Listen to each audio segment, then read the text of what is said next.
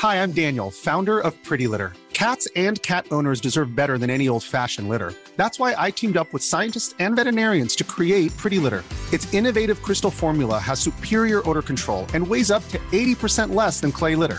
Pretty Litter even monitors health by changing colors to help detect early signs of potential illness. It's the world's smartest kitty litter.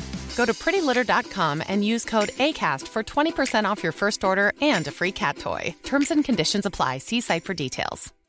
One size fits all seemed like a good idea for clothes. Nice dress. It's a t-shirt. Until you tried it on.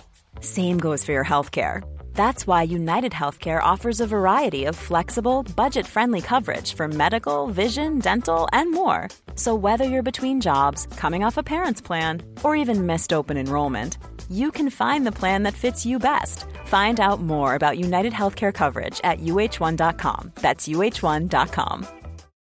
Life is full of what-ifs. Some awesome, like what if AI could fold your laundry? And some, well, less awesome, like what if you have unexpected medical costs? United Healthcare can help get you covered with Health Protector Guard fixed indemnity insurance plans. They supplement your primary plan to help you manage out-of-pocket costs. No deductibles, no enrollment periods, and especially no more what-ifs. Visit uh1.com to find the Health Protector Guard plan for you. Hey, it's Paige DeSorbo from Giggly Squad. High quality fashion without the price tag. Say hello to Quince. I'm snagging high-end essentials like cozy cashmere sweaters, sleek leather jackets, fine jewelry, and so much more. With Quince being 50 to 80% less than similar brands. And they partner with factories that prioritize safe, ethical, and responsible manufacturing. I love that. Luxury quality within reach. Go to quince.com/style to get free shipping and 365-day returns on your next order. Quince.com/style. Quality sleep is essential. That's why the Sleep Number Smart Bed is designed for your ever-evolving sleep needs. Need a bed that's firmer or softer on either side? Helps you sleep at a comfortable temperature? Sleep Number Smart Beds let you individualize your comfort, so you sleep better together. J.D. Power ranks Sleep Number number 1 in customer satisfaction with mattresses purchased in-store. And now, save 50% on the Sleep Number Limited Edition Smart Bed for a limited time. For J.D. Power 2023 award information, visit jdpower.com/awards. Only at a Sleep Number store or sleepnumber.com. Hiring for your small business? If you're not looking for professionals on LinkedIn, you're looking in the wrong place. That's like looking for your car keys in a fish tank. LinkedIn helps you hire professionals you can't find anywhere else, even those who aren't actively searching for a new job but might be open to the perfect role. In a given month, over 70% of LinkedIn users don't even visit other leading job sites. So start looking in the right place. With LinkedIn, you can hire professionals like a professional. Post your free job on linkedin.com/achieve today. The following is a presentation of the Force Center podcast feed.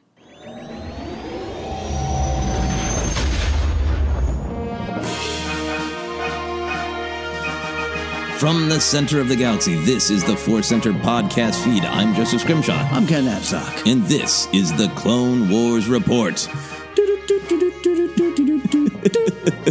The news reported by the Muppets. Yes. I think that would be appropriate. I'd be happy to do an episode where Statler and Waldorf discuss the Clone Wars. Yeah, I think sometimes we feel like them, a positively negative version of them. But we're like positive Statler and Waldorf, sitting in the balcony going, "That was good." I enjoyed the thing. There we go. That's a T-shirt I want now. Yeah, positive Statler and Waldorf. Well, this is an exciting episode of Clone Wars Report. It's our 5th episode of doing Clone Wars Report, but this is the first one where we get to dive into a new asterisk on new episode of the Clone Wars, the first episode of season 7, The Bad Batch. First, we're going to look at some big picture ideas, and then we're going to take our little break, and then we will dig into some of the details, the fine points of The Bad Batch. So I just want to start by thinking about the physical and emotional process we go through. Yeah. So what was your process for watching? Did you do the Disney Plus dance? Did you stay up after midnight and wait to see when it randomly appeared? Yeah, and I lost that bet. I had to go to bed about 1 a.m. And it just didn't show up. Didn't show up for me. And I have the phone on the phone. I have the PS4 and I have the Roku options set up I have an Apple TV option. I should have set that up, or desktop. And I want to watch it on my TV, not on my phone. Yeah. So I didn't see. I think I saw one person. Might have been Phil Szostak. Was Szostak saying that he got it. Okay. And I was like 12:10. I was like, oh, it's on the Roku. Great. Never showed up for me. So Never. Get up early in the morning and watch it, which is fine. Yeah. Bigger problems in the world. Yeah. Friday morning cartoon. That's fun. I went to bed a little like 1 a.m. You can't pop up. Yeah. I had a super long day on Thursday, but I was determined because I really liked that waiting up. So I got my Obi-Wan Kenobi Black Series action figure, a good Clone Wars action figure. I wanted a friend to watch it with because I wasn't sure if my wife was going to stay up with me. Yeah. And then it continues to be just such a weird dance of like, well, it's midnight. And I did my little trick of playing the final episode of season 6 of the Clone Wars and see if it would just roll into it, and it didn't. And just like, just kept refreshing until suddenly, magically, it was there. A little bit of Disney magic. It's a very weird thing of like, it'll be available on Friday. But it almost feels like Disney Plus wants you to go like, well, look, we got some stuff. You gonna come here? Maybe we'll hold out. Maybe we'll give it to you right away. Well, and God bless it, not a problem with anybody. But I saw by about 12:15, I saw people tweeting about some stuff. Like 5 minutes into the episode, they're tweeting stuff out. Yeah, and I'm like, I got to try to make this work, or put down the phone. That's a big option. But not throwing shade at anyone who did that. The excitement was real for the show, but you want to get it done. You want to watch it before anyone else could ruin it for you. Yeah, I understand that. I'll give a shout out for you can express excitement without spoilers. This is true. Yeah. Anyway, let's get into then the show itself. What was your overall big picture reaction to the general return of Clone Wars in this episode specifically? It is awesome that it's here, but it struck me actually second time watching it. This is the first time since the re-explosion of Star Wars that we're watching Clone Wars. So I felt I didn't watch the first 6 seasons as a group. Yeah. Maybe a friend or two were like, yeah, we like Clone Wars, but that wasn't a shared experience. This is a shared experience. And so the excitement was real for it. Yeah. Not that I've never been excited for episodes before, but, it was like, the new episode's on my DVR. I'll watch it tomorrow at lunch. Yeah. But so the experience, the excitement of it, to go through it, and it looks beautiful, how far the show has grown, and just style and animation, and the tech behind animation is great. And the overall episode, I was on board. We're going to talk, obviously, about that asterisk, about it being new, but real big win for me. Yeah, that's a really good point. I mean, I think I was looking at it with the consideration of like, I'm watching this, but you and I are going to cover this the way we covered Mandalorian, so it's kind of a different way to watch the Clone Wars. But my viewing of the Clone Wars, like we've talked about, I just in 2015 got to binge it all. Right. And I even had those moments where I didn't have as much of a Star Wars community then. And this is actually 2014, maybe. Anyway, I didn't have that much of a Star Wars community. So as I've mentioned on the show before, I had that moment of like, holy Lord, do people know that, Darth Maul fights a bunch of Boba Fett's and leads them? And then, do people know how Star Wars this is? Do people know how awesome this is? And I intellectually knew that, yes. But we hadn't started doing the podcast, and I didn't have that sense of community to it. So it was this discovery without a lot of people at that moment to talk to. Right. So it's really interesting for me to go from that to feeling like I'm in this little, lonely catacomb of Clone Wars alone in my apartment to, gotta wait until midnight. I know a bunch of other people watching it, part of a community to discuss it. That was really, really cool and different. Absolutely was. On the not as great side for me is I have only ever gotten to binge Clone Wars. Ah, yes. So watching just 1 half-hour episode and having to wait, it's going to be painful and interesting. I'm still glad they're doing it this way and not the binge drop, but that's, I think, going to be a challenge. I agree with that a lot because, to be honest, sometimes some of the Clone War episodes pack big punches and sometimes they just don't. Yeah, and so it's not like The Mandalorian where you're watching something completely brand new in the franchise, in the world of Star Wars. So I'm like, what happens when we get that episode that we're just like, cool, the droids, Meeber Gascon came back. Like, no, I don't know if this is going to be the case, but so I'm like happy they're not bingeable, but like, it's an interesting feel. Yeah, definitely. And we'll get into a little bit of that dynamic as well. Another big picture reaction for me was just a part of the reason that I love the Clone Wars is I just love the aesthetic of this era. I love the Republic gunships. I love all the different battle droid designs. And it's just so fun to just be back in the middle of this entire aesthetic that I love so much. And then on top of it, how 1980s to me the Bad Batch is. So this great injection of like, back in the Clone Wars. And also it's 1984. Yep. Yeah, which we can get into that as well. But that was a really strong visceral reaction to just the aesthetic experience of seeing it all. So getting onto the asterisk. Yeah. So this arc has been available is some of those animatics that they put out. I think they're still available on the StarWars.com website, I believe. I don't know, but they were for a long time. If they aren't today. Yeah, they might have taken them down. Have you watched those animatics? Are you familiar with this arc? Do you already know everything that's going to happen? I am familiar enough that I'm familiar enough, and to the point where I was kind of warning some folks, even in our Discord server, of don't go into Wikipedia to double check Echo. Right. Like, what episode they were for? The Citadel, right? That was the Tarkin one. Oh, there's the whole story. Yep. Just be a little careful. But yeah, so I'm familiar enough with it. Cool new surprises, obviously. It's revamped and everything. But yeah, so that had an interesting feel too. Yeah, yeah. I never watched the actual animatics and hope that someday something like this would happen. Yeah. But I've read bits and pieces. I've read summaries of all of them. So it's been a while. But it's a weird thing to cover too, because when we were doing Mandalorian, so much of these discussions are what's going to happen next. Yeah. And it's interesting for, I think, us and listeners. A huge chunk of our listeners are like, yes, we've known for years exactly what happens. We can't wait to see that scene fleshed out. And then for other listeners, it's like, we have no idea what's happening next. It's a weird way to talk about something that is kind of new and kind of not. It's almost like a book's been adapted. Yeah. And then there's that element, too, that I know various sources, I think some of them public, that a lot of this is probably just as it was recorded back in the day, but there might be a peppering of new things. So even those of us who feel like, we know exactly what happens, we can't wait to watch that animatic moment, there might still be bits of new flavor or ideas in it. I was trying. I did see a list of some things that were different.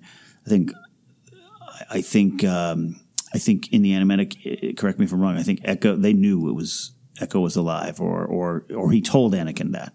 I think that interesting. That moment on the show as it plays now is stern Anakin's just like, you feeling something else? Yeah. No, sir. I think in the animatic he says, yeah, I think Echo's alive and there's something going on or something like that. So interesting. Yeah. I like that new stake. Yeah, definitely. And the Force Center refrain, we're going to talk about that moment. But that's interesting just from Filoni's perspective, because I think I kept thinking of, well, if he's going to make changes, they will be to dovetail with some of their Star Wars storytelling or set up future Star Wars storytelling. Until you said that, which I didn't know about, it never really occurred to me of just like, yeah, Dave Filoni's a writer, and if you give a writer 3, 4, 5, however many, 6, whatever, however many years to look at their script again, they might have some notes for themselves and just make some tweaks just out of normal writerliness rather than actually like, ooh, I'm going to make this tie into my next show or whatever.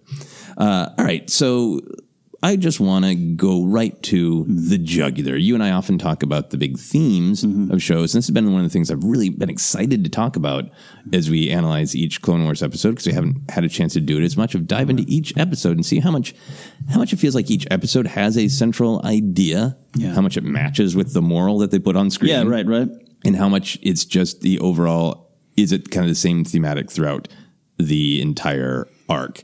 So I want to dive into that. The big thing that jumped out at me is this felt like it was really tapping into this big Lucas and Star Wars theme that we've talked about before, which is just the mechanical and the rigid versus the flowing and organic. Yeah. And some of that is obvious. It's right there on the surface. And then when I started watching the episode through that lens, all sorts of bits and pieces felt like they were supporting that Yeah. general idea. Did that jump out to you? Did that feel like what was the main theme at work for you? Yeah, it did. And I know this episode is celebrating our differences, allow us to come together to be stronger. That was the stated theme. Yep. Very, very present. But yeah, especially with Admiral Trench, and which my girlfriend screamed, "Why is a RoboCop Shelob on the screen?" To see that, but to see the clones and even the Republic in danger of becoming that in a way, and this has been the problem. And I liked that moment in the beginning with Rex going, well, every time we come up with something new and then we just keep doing it till it doesn't work. And that's very, like I said, rigid, mechanical. Think stormtroopers marching through Endor in straight lines while Ewoks are, jumping out of trees. So crazy angles. Yeah. Putting those spears into those places where the armor don't meet. Yep. Probably crotch level. That's Probably what I'm getting level, at. Crotch level rocks. Yep. So yeah, absolutely. Very present. But I really did like that this many years into the war, the Republic's like, you know that thing we keep doing? Yeah, I think that is part of what was interesting to me about it, because that's the starting point in this episode of diving into that theme of like, it was introduced as like, well, it's standard that the droids adapt to that they analyze us and they adapt to our tactics, and they use an algorithm because they're droids. And like, this is like the base level. Well, we're clones, we're organic, we can be intuitive and thoughtful and creative, and we can adapt, and we're led by Jedi who are capable of doing that as well. And of course, the droids adapt to us eventually, and we need to, and that's kind of that standard. Yeah. So to me, in a way, like that's the standard Star Wars theme at that level, that, ingenuity and creativity are better than an algorithm. They're going to win every time.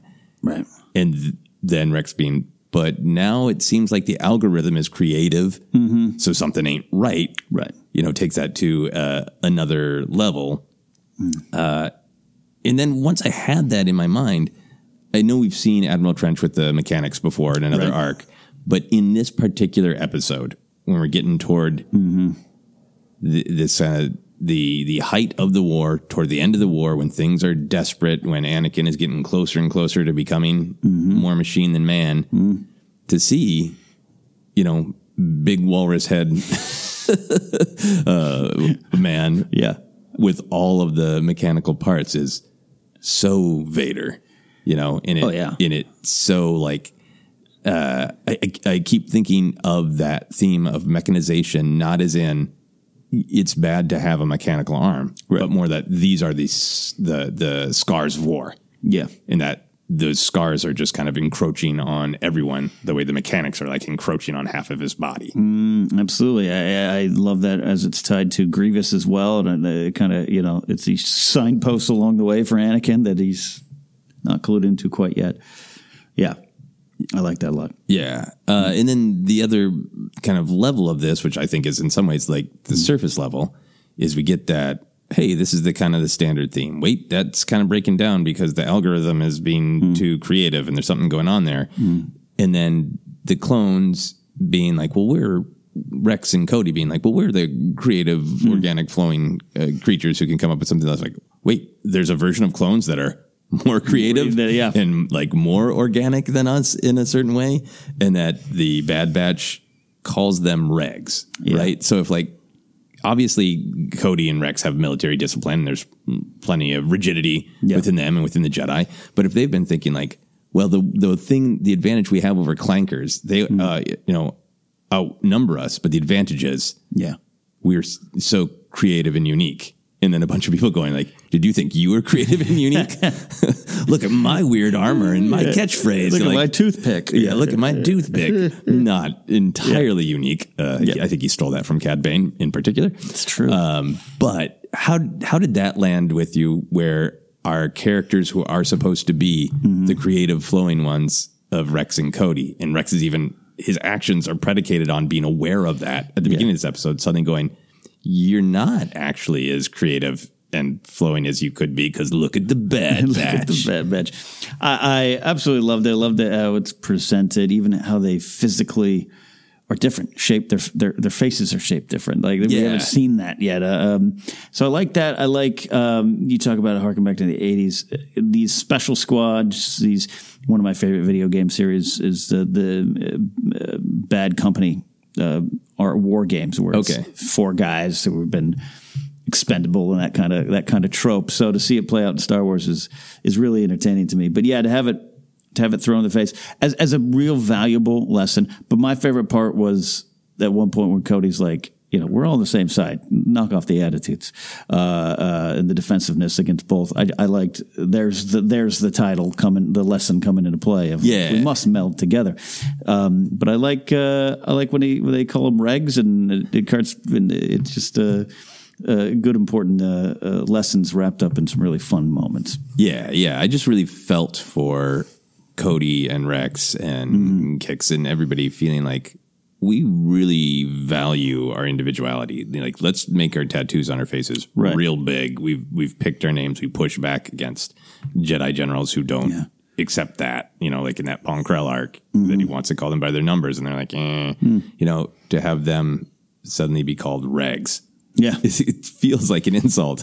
Oh, totally, totally. It's a number without a number. Yeah, I don't know. For me, I think it kicked off something deep, like feeling like when you were like a teen and you liked a band and somebody came in you don't authentically like that band. You just picked them up because you're so mainstream. Like there's a vibe to it of that, in the fact that we get to see Rex's growth of trying to be like, cool, I hear you.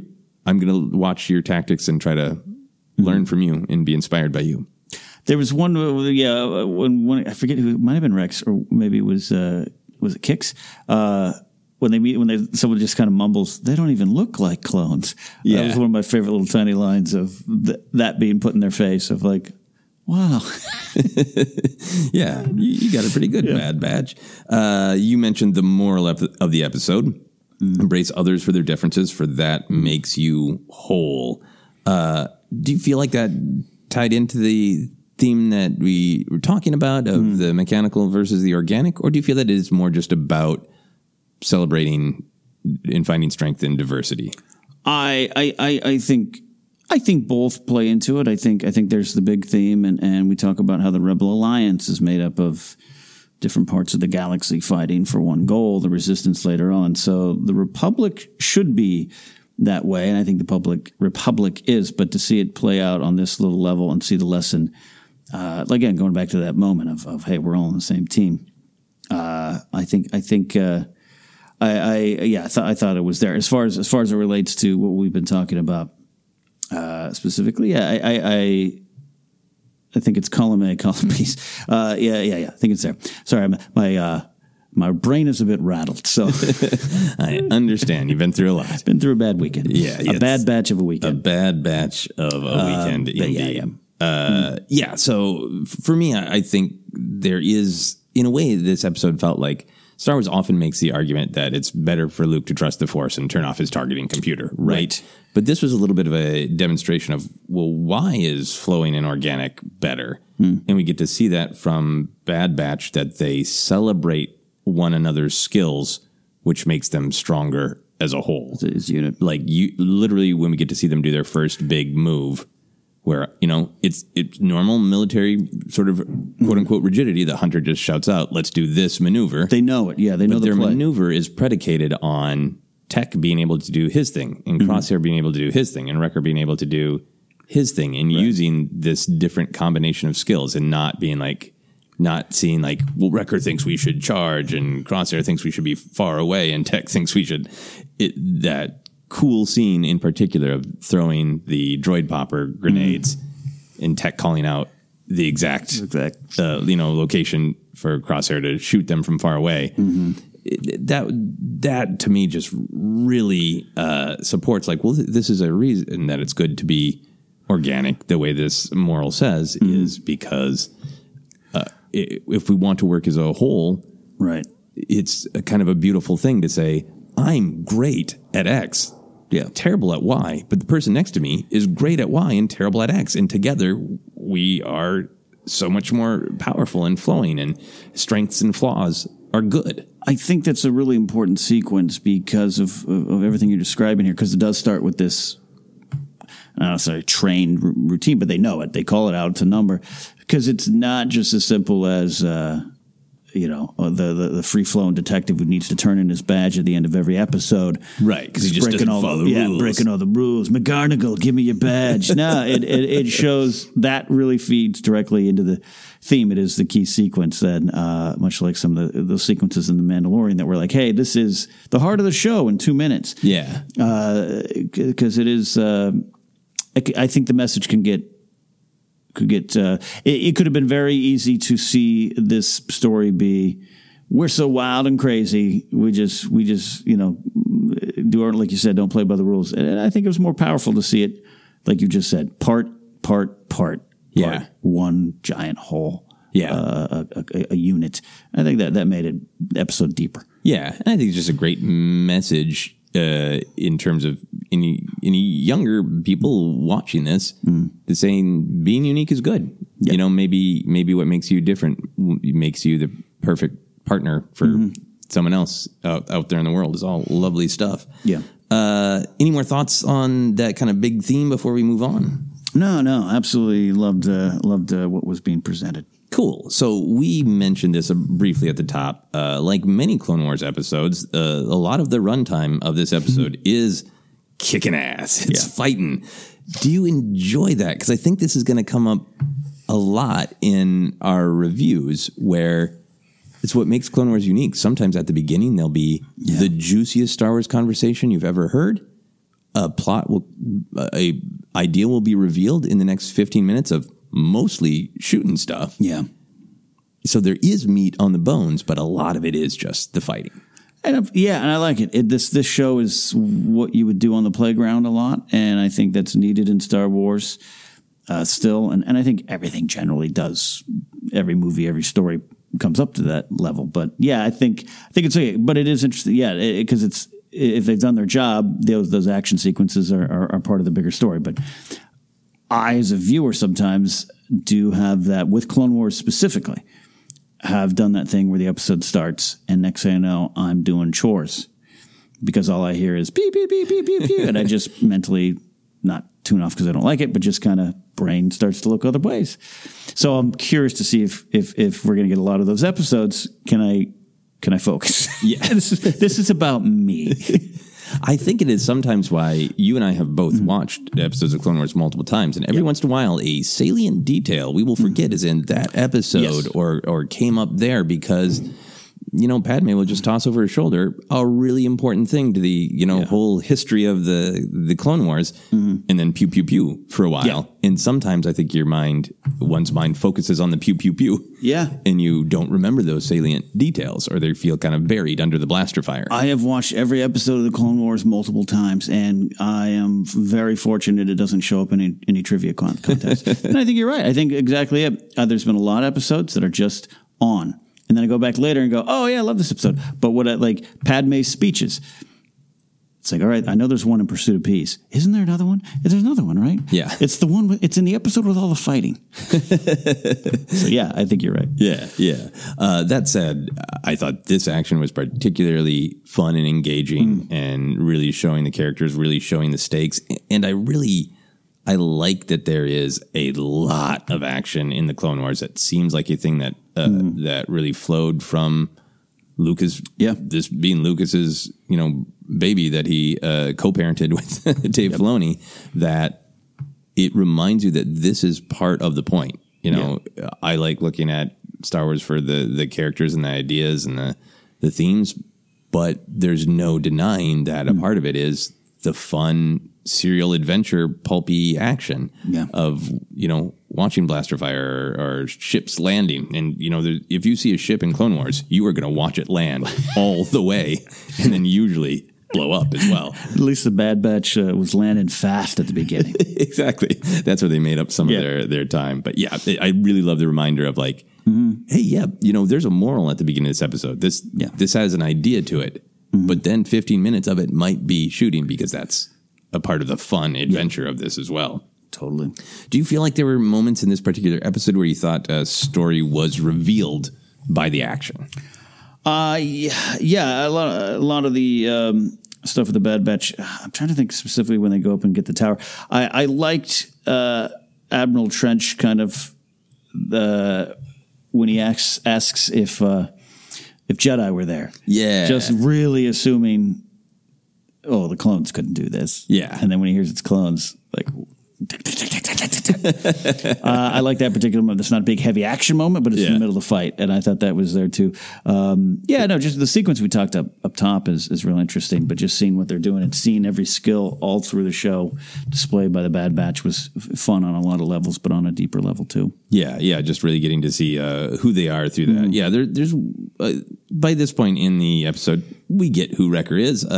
Super fun character, but I noticed on my second watch there is a moment where right toward the end where they're trying to get out of there, where he's knocked a B-1 battle droid down, and then he points his blaster and does like rapid fire, and like I think that B-1 battle droid was already down, Wrecker. It did remind me of like the very sketch comedy joke of like, it's dead already. Leave it alone, Wrecker. Come on.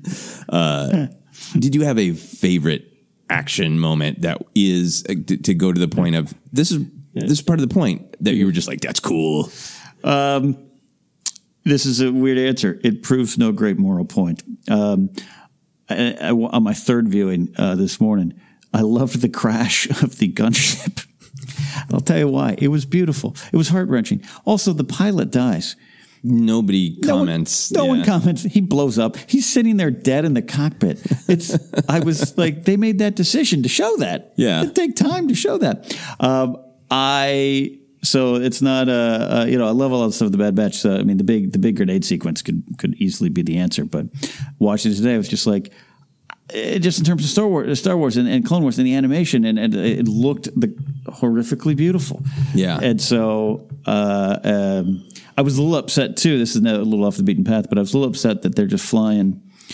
And they know they're in enemy territory, and they're just going through the canyon, and they're like, "What? They're firing on us!" I was like, "Oh, come on, be prepared better than that." And it cost them, but I just do like that sequence. Yeah. Okay, that offended you as a former mall security cop? Like even you knew? Just even I know. No, but it ended up into something pretty cinematic. Yeah. It's beautiful stuff there. I love the rest crinkling. In peace, pilot. Yeah, rest in peace, pilot, whose name wasn't even in the credits. Yeah.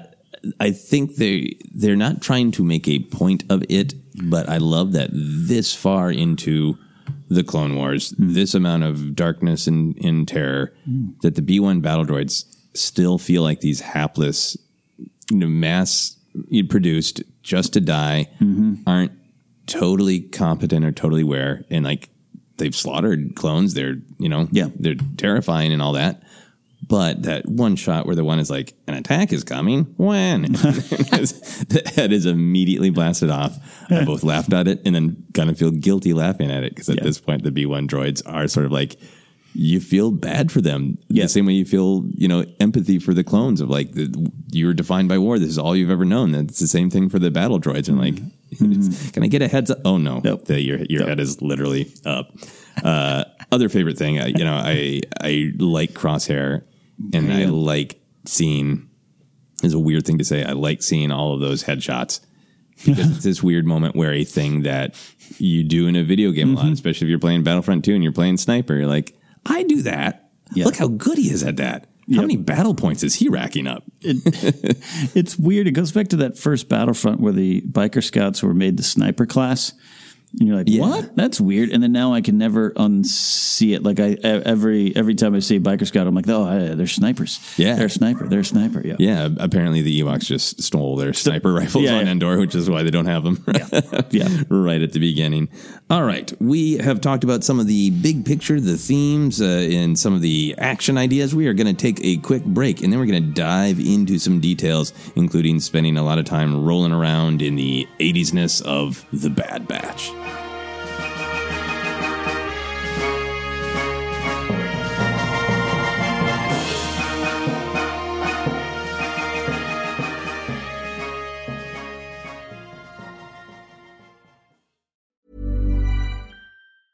A lot can happen in the next 3 years. Like a chatbot may be your new best friend. But what won't change? Needing health insurance. United Healthcare Tri-Term Medical Plans are available for these changing times. Underwritten by Golden Rule Insurance Company, they offer budget-friendly, flexible coverage for people who are in between jobs or missed open enrollment. The plans last nearly 3 years in some states, with access to a nationwide network of doctors and hospitals. So for whatever tomorrow brings, United Healthcare Tri-Term Medical Plans may be for you. Learn more at uh1.com. Many of us have those stubborn pounds that seem impossible to lose, no matter how good we eat or how hard we work out. My solution is PlushCare. PlushCare is a leading telehealth provider with doctors who are there for you day and night to partner with you in your weight loss journey. They can prescribe FDA-approved weight loss medications like Wegovy and Zepbound for those who qualify. Plus, they accept most insurance plans. To get started, visit plushcare.com/weightloss. That's plushcare.com/weightloss. Even when we're on a budget, we still deserve nice things. Quince is a place to scoop up stunning high-end goods for 50 to 80% less than similar brands. They have buttery soft cashmere sweaters starting at $50, luxurious Italian leather bags, and so much more. Plus, Quince only works with factories that use safe, ethical, and responsible manufacturing. Get the high-end goods you'll love without the high price tag with Quince.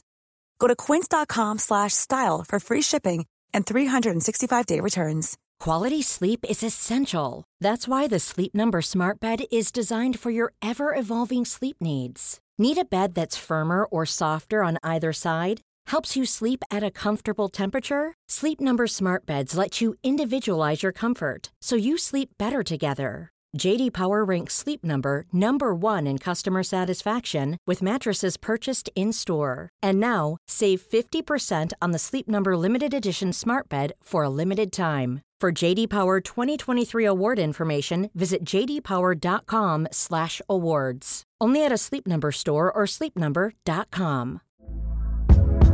Hey there, it's Michelle Norris. I'm host of a podcast called Your Mama's Kitchen. When I travel, I'm usually looking for a way to find a taste of home when I'm not at home. And one of the things I love to do when I am at home is entertain. And Airbnb allows me to do that. When I was in California recently, I rented a house that had a great kitchen. And when we were sitting around the table, we were all thinking, we're in someone else's house. Someone could be in all of our homes as well. If you have a home, but you're not always at home, you have an Airbnb. Your home might be worth more than you think. Find out how much at airbnb.com/host. Millions of people have lost weight with personalized plans from Noom. Like Evan, who can't stand salads and still lost 50 pounds. Salads generally for most people are the easy button, right? For me, that wasn't an option. I never really was a salad guy. That's just not who I am. But Noom worked for me. Get your personalized plan today at Noom.com. Real Noom user compensated to provide their story. In 4 weeks, the typical Noom user can expect to lose 1 to 2 pounds per week. Individual results may vary.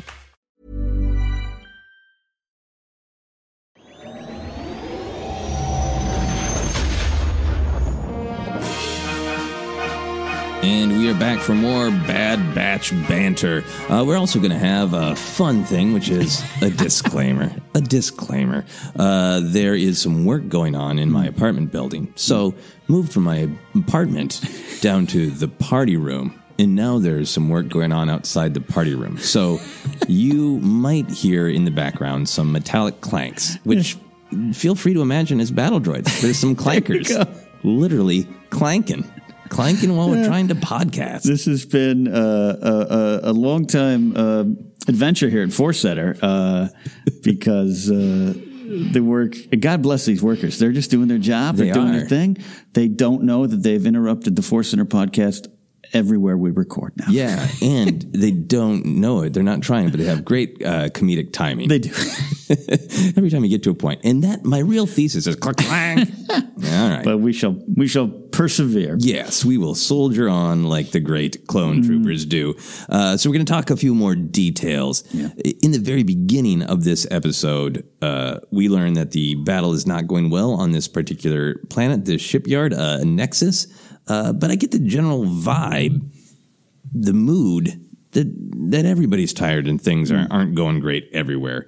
Did you get that vibe, and do you like feeling that state of the galaxy like that? I did, and it's not that I want to take joy in the Republic losing. I like that feeling as we come to the end. I like that feeling that everyone's exhausted, everyone's tired, and things aren't going particularly well. We get some reasons why. Hey, their algorithms are pretty smart, and now this creative one's being used. Like, I like that. I like that little detail. I like that. Anakin had almost nothing to do with this episode, but his appearance. It was. I know Matt Lanter's just doing VO, but I could feel him through that face, right? In thought, picking up on stuff with Rex, but just kind of like almost like I wanted him to scream, I could end this war with one lightsaber. Yeah, if I could just kill. Let me do it. Yeah, I mean, that's a hell of a way to start. Because if it was like 2 random Jedi we've never met, or 2 background Jedi. But to start with, Anakin and Mace are getting their asses handed to them repeatedly is really powerful. So yeah, I like that sense of almost not desperation, but just almost like World War I trench warfare of like, nothing's happening. We're just stuck here in horror. And I don't know if it's intentional, but I got a lot from Mace listening to Rex and Cody. Yeah. Anakin, of course, is going to trust Rex and probably Cody. But you see lots of scenes of Mace pushing back on things or saying, I'm not sure. And I like that Rex just comes with this sort of like strange, desperate plan, and kind of an outside the box theory in a plan. And Mace is just like, sounds good, do it. No offer to go like, that's too dangerous, we'll come with you. Or just like, you want to go behind enemy lines because you think the algorithm is too intelligent? Whatever. I got other things to meditate on. We got to go. Yeah, so that the fact that Mace is just like, do you think that might help? Fine. Try anything. It speaks to a little bit of kind of almost desperation to hear that from Mace. I think also just that the sense of loss for Rex personally. It gives weight to Cody being injured later in the episode. As you pointed out, I guess Rex was not close to that pilot. There's others that mourn him. Who grew up in Camino with that pilot. But what did you think about that sense of actual loss of, and Cody even says that very real world thing of like survivor's guilt of sometimes it's harder to be alive. Great sequence, which I do believe someone there will correct me if I'm wrong. I think that was added as well. Okay. From the animatic, or I keep calling it animatic. That might not be correct. I understand. The unfinished versions. Yeah, I love that because that trailer line that you and I both mentioned a couple times, but the trailer line of, clones have a complicated relationship with the war. Without it, we don't exist. All those things. They have this identity, this connection, and other than just, it's also very real world, like you just said, and whether it's in war and maybe some other things where you survive and the PTSD of it all and everything. It's pretty deep stuff for a Star Wars cartoon, let's not forget. Yeah. We're excited now, but this is something that was on Friday nights on Cartoon Network. Like, for the show to grow to that point and allow them, for them to maybe realize, I don't think it will relate to plot point stuff, and it's obviously the connection with Echo's valuable, and you want that to be felt by the audience, but it allows them now to come back and get a little deeper. Yeah. And to really play with the individuals that we lost along the way. Also for fans, as I ramble about it, for fans to go back, if you're, I know some people who are Clone Wars or Clone Trooper fans. Yeah. You can have that moment of remembrance for those that Domino Squad. Right. It's good stuff. You grew up with, if you grew up with the Clone Wars, or just discovered it, Fives and Echo and Heavy, they can be this sort of that same like level of like passion that people have for Wedge Antilles or Admiral Akbar. They're not in a ton, but you've made a bond with them and they have weight. Yes. And their loss has weight. Great example. Because, again, a lot of people, this is their first Star Wars. Why are you worried about a fish guy? I'm worried about Echo. Yeah. Fish guy will be fine. He'll be fine. Don't worry about it. Yeah, and for me, it's not necessarily, it's not super on the surface, but I like thinking a lot about the imbalance in the Force is caused by the actions of the Sith, the actions of the dark side. And this is just one of those poignant little reminders of like, there's all this death, there's all this pain because this war that absolutely doesn't need to be happening. That it's a total manipulation of the Sith. And this pain is echoing out through the galaxy. And just contributing to the dark side. It's a poignant little real world type moment with Rex and Cody, but also like really getting into the depth of sort of Star Wars philosophy. Absolutely. So you mentioned it. Why do you think Rex doesn't feel safe to confide in Anakin? He says to Cody that I was concerned that the general would think I was crazy. But it still really struck me because they have a bond. They do have a good relationship. So other than just a nice little attention to the plot added in this newer version, I think it does go beyond that. I'm trying to play with that there. Is it a final level of mistrust between a clone and a Jedi, even though it's Anakin? Does he know Anakin would then have to go to Mace? All the Jedi support of the clones, we've talked over and over and over again about, some of them, not just Pon Krell, but some of them just don't view them as human as they should. So I love the idea. I'm playing around with my head of him just going, it's crazy on a level. Imagine thinking someone who's dead is still alive in Star Wars and having a problem with it. But yeah, just that final line between we are clones. So how can I explain that I know, I feel it, and not being comfortable to share it even with a good friend? Yeah. This is headcanon explanations for me. But that is interesting and to play around in my head. Yeah, because the conviction of Rex's belief that Echo is alive is because of the uniqueness, right? Yes. Because those are plans that he and Echo came up with, and that does speak to the total unique nature of clones. Of like, there's not Echo and I came up with those plans together. No other clone is going to have happened to think of these exact strategies. So that starts to have this interesting tension of does even General Skywalker, who is so supportive and sees us as individuals and fights for us and feels pain when he loses us, will even he kind of scoff at that level?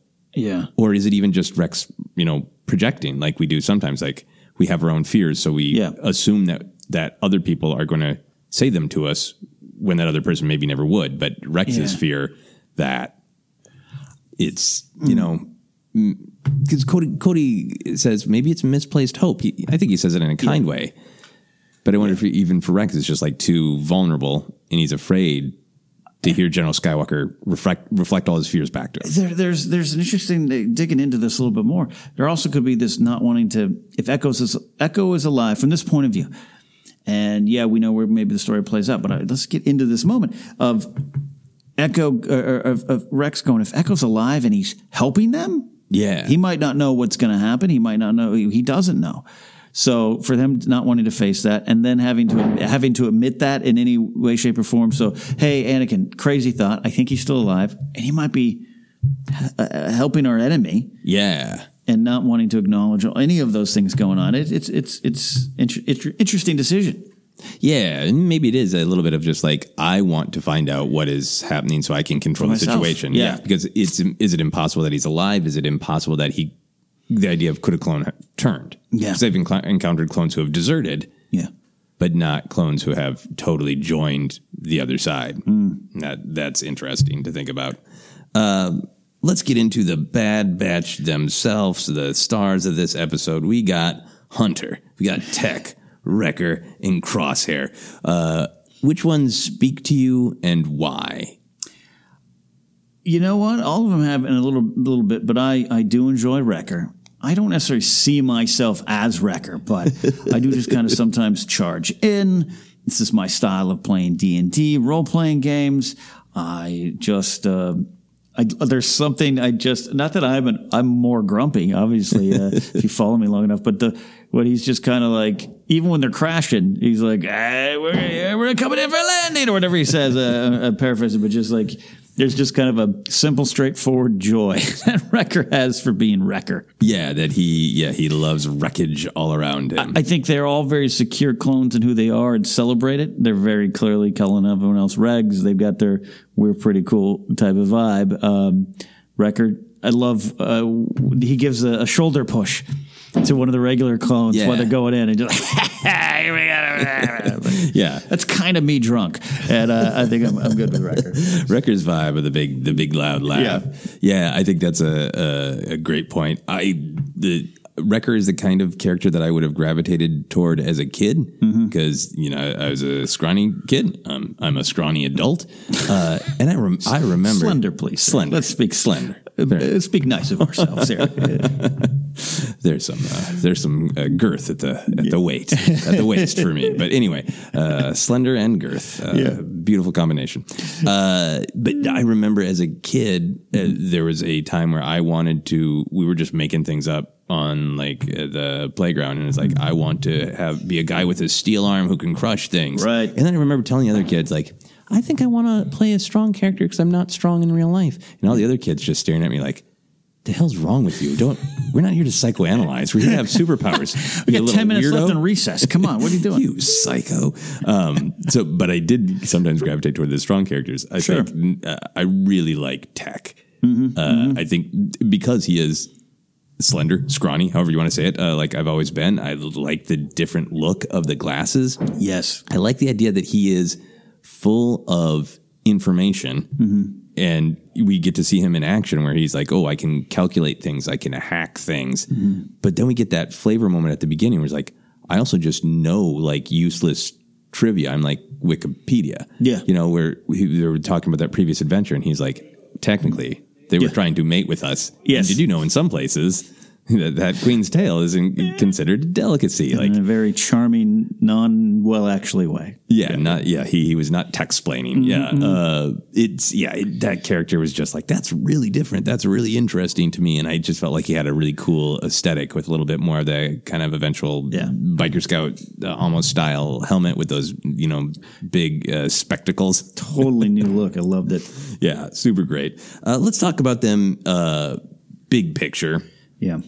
I say 80s. Is that just my bias, or do you get that? No. We went to the same spot, and not just because Hunter had some Rambo vibes, though I took him more as almost in the vein of Quinlan Voss, more of a Native American homage at times, kind of his ability to track as well.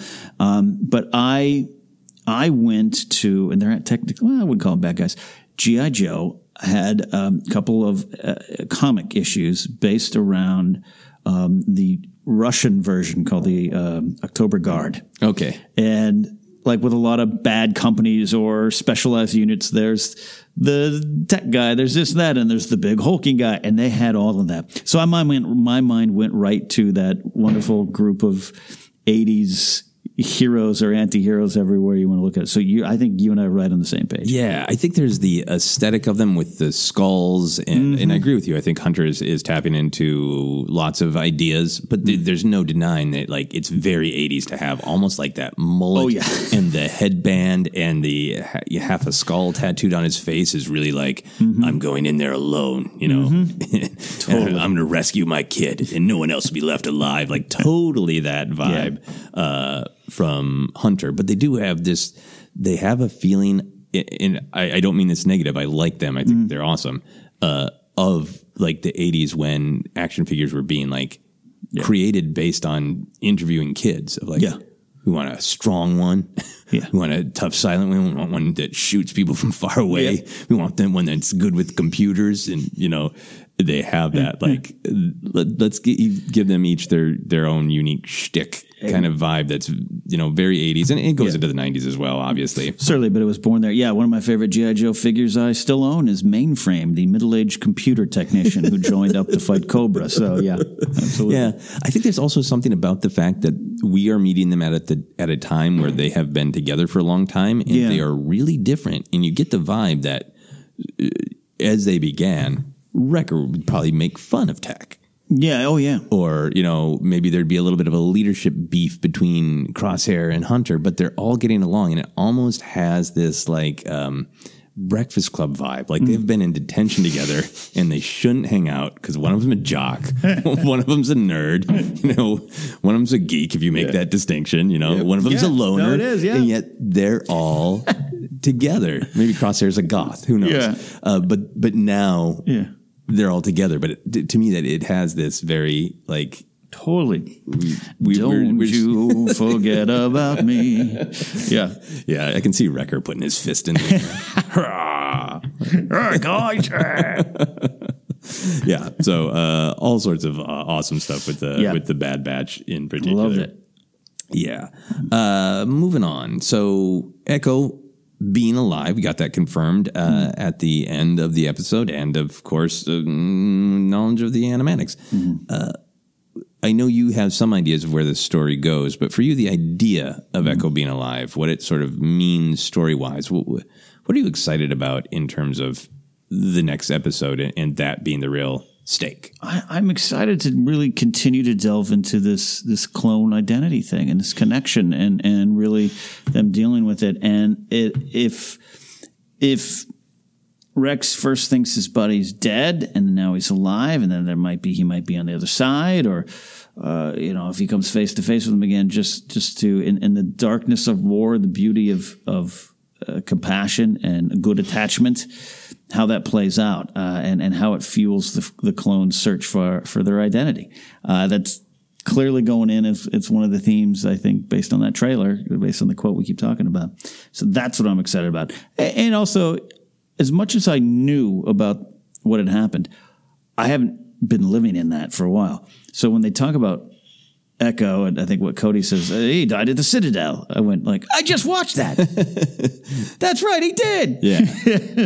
So it was just fun as a viewer for the callbacks. Yeah. Makes the story, makes the Clone Wars just its own wonderful, vibrant world. Yeah, yeah. And again, I know a lot of our listeners are probably like, we know exactly what's going to happen. But I think the thing for me, and who knows, maybe there will be additions or changes, I would love for the fate of Echo, Rex, Cody, Bad Batch, whoever gets to see and confront Echo, if that brings up the idea of we want to have our own choices and our own destiny, because that could really interestingly transition into who are we when the war is over? Right. And that's what I'm hoping that we're going to get to, because, of course, we get to see some of them later having survived the war. Yeah. But I think that's just a really interesting idea to be like, we were made for this. We're not super enjoying it. Yeah. Because we're doing our duty. It's why we were created. But now we're here. Now we care about each other. We have to keep watching each other die. What do we want to be when the war is over?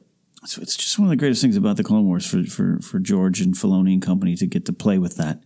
To get to play with it. Oh, you like those cool action figures bred for war? Have you taken the helmets off? Yeah. And some of the Jedi haven't in story, and I like that. Yeah. I did want to touch on one other element of the Bad Batch, which is, to me, they have a little bit of a almost superhero vibe. In particular, Wrecker's super strength. In that, he's not pulling Cody out; he's flipping the gunship, and it almost seems like Crosshair. You could imagine is like just super well trained, or is it actually genetically bred? Like they're described at one point as having what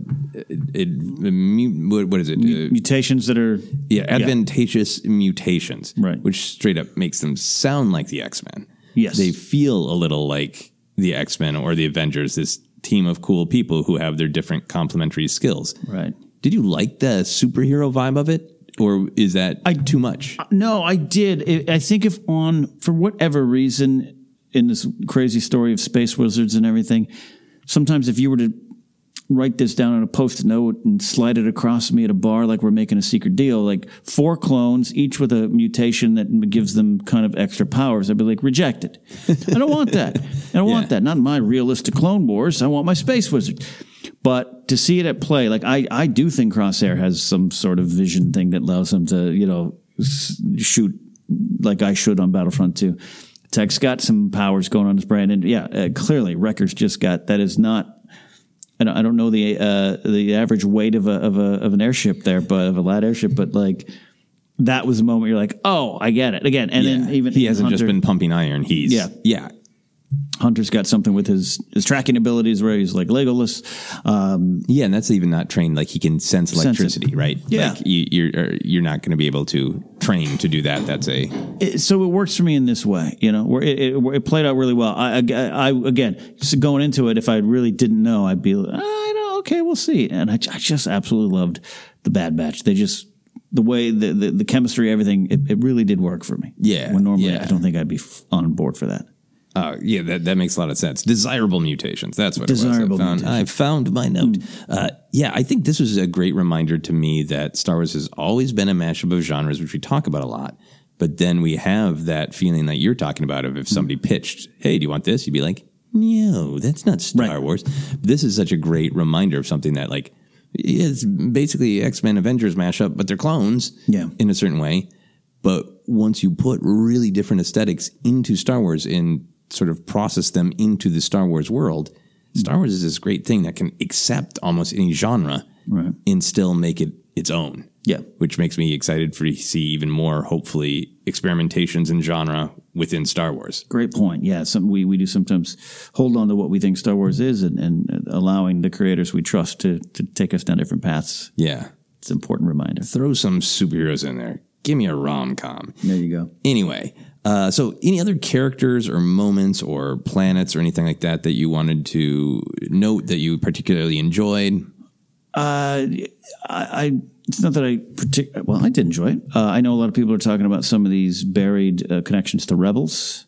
There's on the planet, Anaxis, Araxis, Exaxis, Anaxis, yeah. Exegol. I don't know. Where the planets are. It's been a weekend for me, kids. So I don't remember all the details, but there's one of the creatures there that's in Rebels. Okay. That takes place where Kanan and Ezra fight the Grand Inquisitor and everything. So for Filoni to get a chance to go back and weave some of that in, I do enjoy it. Yeah. I do enjoy it. I saw some people tweeting out about this is the correct way to do nostalgia. I would debate you on that, but I mean, all supportive this way, but doesn't mean the other ways are wrong. That's a lot of fun. So I think we should acknowledge it because people are going to want to. And yep, if you're going to tweet me out the exact planets, I already know. Don't worry about it. It's fine. Yeah, I think there's a line between nostalgia and continuity. Yeah. This is a story about a galaxy where planets get revisited. Yeah. I don't think thermal detonators are nostalgia. I think they're grenades. Yes. That's my particular bias. I did really like the planet Anexus. It's one of the great things of this era that, the original trilogy planets were generally like, what if an environment on Earth was a whole planet? And then Clone Wars starts to get into this weirdness. There are like these Anexus seem to have these like things that look from below look like cool red trees, but from above look like strange giant flowers. And I love the crystalline surface that made all of the crashes look so cool. Yeah, see that sequence? It's cool. Yeah, it's great. It's beautiful. Yeah. Beautiful death. Rest in peace, pilot. So I like that shattering. I also just liked, and I saw people making some good fun jokes about this. I liked the tattoo game on the clones. It's something that pops up throughout Clone Wars, but you can be watching and listening to Hunter talk and cool. Okay, wait a minute. Yep. That's a skull. Yep. Like have a skull on your whole face. Yeah. The jaw. Yeah. No. Yeah, absolutely. Yeah. And kicks with the Imperial insignia, right? Yeah. Well, Republic at the time. Yeah. And the skulls everywhere on all of them. Even like Tech. He has spectacles and skulls everywhere. So that's so 80s. That's so metal, man. We are going to wrap up here. We can't wait to see what happens next. And if it is the same as what happened before in the animatic. But before we wrap up, we're going to have some fun questions. We always like to close out some fun questions. So action figure. I think we're going to do this every episode review. If you could have an action figure of any character from this episode, who do you choose? I mean, look, I know we want the Bad Batch 4-pack. Oh, yeah. I definitely would want a Wrecker 6-inch Black Series with that removable skull helmet. Yeah. And then eventually they'll release the Scar Squadron from the comics, which is the Stormtrooper Bad Batch, so to speak, with a large guy with a helmet that looks like a skull. Release that and we'll have a fight. Release them as old-style He-Man figures. Oh, yeah. Twist the waist and punch some people. Yeah. I'll take that. Give them a smell. I want Tech to smell like moss for some reason. Yeah. Man. For me, it's a toss-up between Tech, and I know he's not unique to this episode, but Admiral Trench with all the creepy mechanical parts. And you could squeeze his legs and make his little mouth move and make that little... Yeah, that disturbing little noise he makes. I'd be all for totally mechanized Trench. Yeah. Final thing that we are going to do on this here episode is talk moral. We talked the moral of this actual episode, but I feel that maybe we should have a moral for each episode of the actual podcast. So I like that. What is the moral, do you think, of this episode of the Clone Wars Report podcast? If it was to pop up at the beginning of the screen, it would be, life will surround you with distracting noises, but focus on the task at hand. Ignore the clanks, kids, and listen to your heart. That is a great one. That is our moral. Mm-hmm. And for this week, that is the Clone Wars Report.